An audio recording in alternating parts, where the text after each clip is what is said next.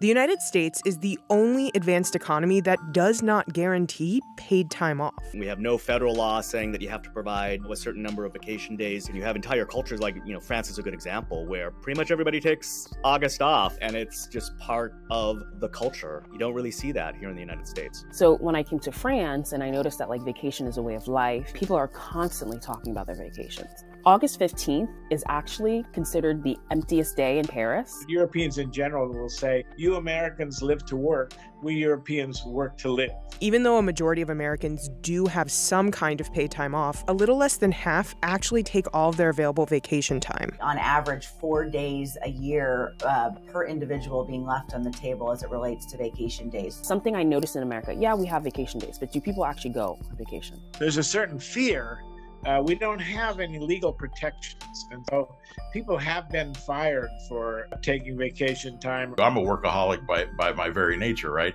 One of the things that I used to struggle with early on in my career was I didn't want to leave because I was afraid that people would think I wasn't needed. I was going to lose the air of indispensability, is what they call it, right? And in reality, that doesn't happen.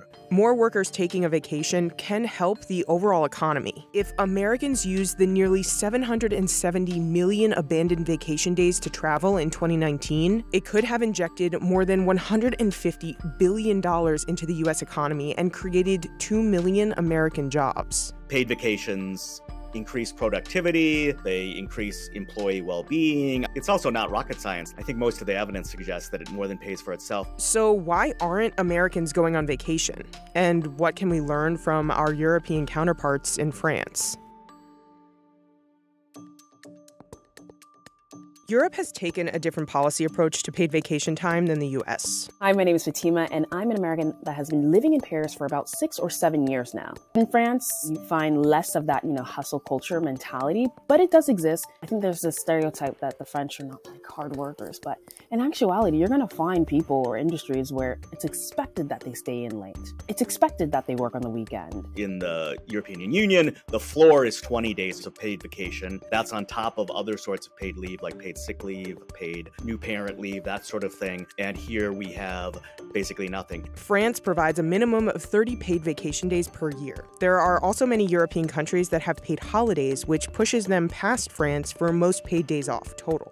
The reason EU workers have these vacation benefits is regulation. The European Union Working Time Directive, which was passed in the early 1990s, requires at least 20 working days of paid vacation in all EU countries. France has gone as far as implementing right to disconnect laws, which regulate after-hour contact between employers and workers in an attempt to protect workers' right to rest. I think the reason why French people take their vacations is because there are really, really strong workers' rights and workers' protections through, the contracts that are set in stone. France prioritizes leisure time so much that the country established a public agency called the National Agency for Holiday Vouchers, which helps people who may not have the funds to go on vacation.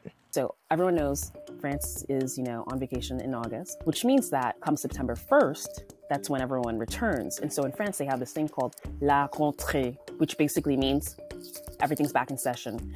Businesses close for a couple weeks. I'm talking about your local boulangerie, some restaurants, some stores. It really does range. Some offices even say, okay, we're closed for, a week or two. So our employees must take their vacation at this time as well. I do not think that the fact that these businesses or stores close actually affects the quality of life. Because at the end of the day, in France, it's really about this idea of working to live, not living to work. The U.S. is quite unique. We have no federal law saying that you have to provide, a certain number of vacation days. We have no state laws that say you have to provide a certain number of vacation days to your employees. It doesn't mean that nobody gets paid vacation. It just means that it's up to the employer and the worker. Nearly 80% of full-time private sector workers in the U.S. have access to some sort of paid time off for leisure. But when you dig into those numbers, there's a huge disparity about which Americans actually get it. Only 43% of leisure and hospitality workers have paid vacation time, while more than 90% of those in sectors such as manufacturing, financial activities, and information services do. Even if the U.S. did mandate paid vacation time for workers, cultural attitudes may prevent people from actually using it. 46% of U.S. workers say they don't use all of their time off. Nearly half of those employees worry they might fall behind on their work if they take time off, with nearly 20% thinking it could hurt their career growth and 16% saying they fear losing their job. And more than 40% of workers say they feel badly about their colleagues taking on their workload if they were to take time off. I think in the US, there's this idea that you have to basically fight for your job. Even if you've been in that job for like 5-10 years, you're constantly fighting for your place. You're constantly fighting for your right to stay there. Some Americans also can't afford to take a trip, especially amid rising costs across the board due to inflation. 56% of U.S. adults said they didn't think they could afford to take vacation last year because of inflation. 1 in 3 decided to scale back their vacation instead of skipping it altogether, and the average respondent's budget was around $1,200. More than 35% of the American workforce are freelancers, which means if they take vacation, it's on their dime. Freelancers struggle with work-life balance, with 92% saying they feel pressure to work on vacation. The flexibility of picking their own hours and remote work may counteract the low vacation time. More than half of freelancers that get their work from Fiverr say they travel while working. Taking vacation is generally good for the economy. In 2022, there were 2 million trips taken, spending almost $840 billion. That really equates to a significant economic contribution to communities across the country. It also supports 7 million American jobs. Pre-pandemic, the U.S. travel industry employed just as many people as the U.S. auto industry.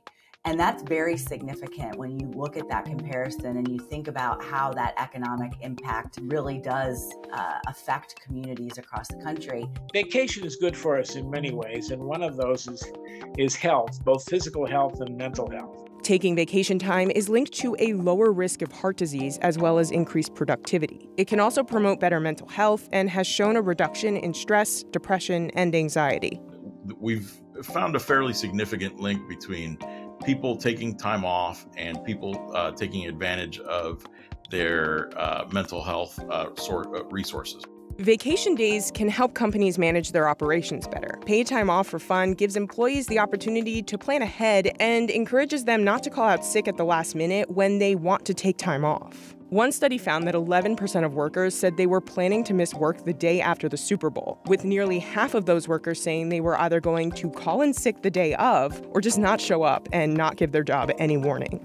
Vacation can also help workers be more productive. Workers in countries that prioritize vacation more than the U.S. were more likely to work at a faster pace and have better focus. I think people have a stereotype of France in their mind as this kind of lazy culture, right? But if you look at the employment rate there for prime age workers, so basically 25 through 54, it's higher than in the U.S. So they have more people working and they're much more productive per hour. Companies in the U.S. have been experimenting with different PTO packages to encourage employees to take vacation. One policy proposal is unlimited paid time off. While this may sound good in theory, it doesn't always work out in practice. Early adopters reported that employees took less time off than before the policies were implemented. Another policy is mandatory vacation time, where workers are required to take a certain number of days off. This ensures that employees take time to rest at least once a year. Whether or not vacation culture will change in the U.S. is still uncertain. In the July 31st New York Times 1910, there's a headline that says, "How much vacation time does a man need?" President Taft says 3 months. This is over a century ago. Why don't we get it?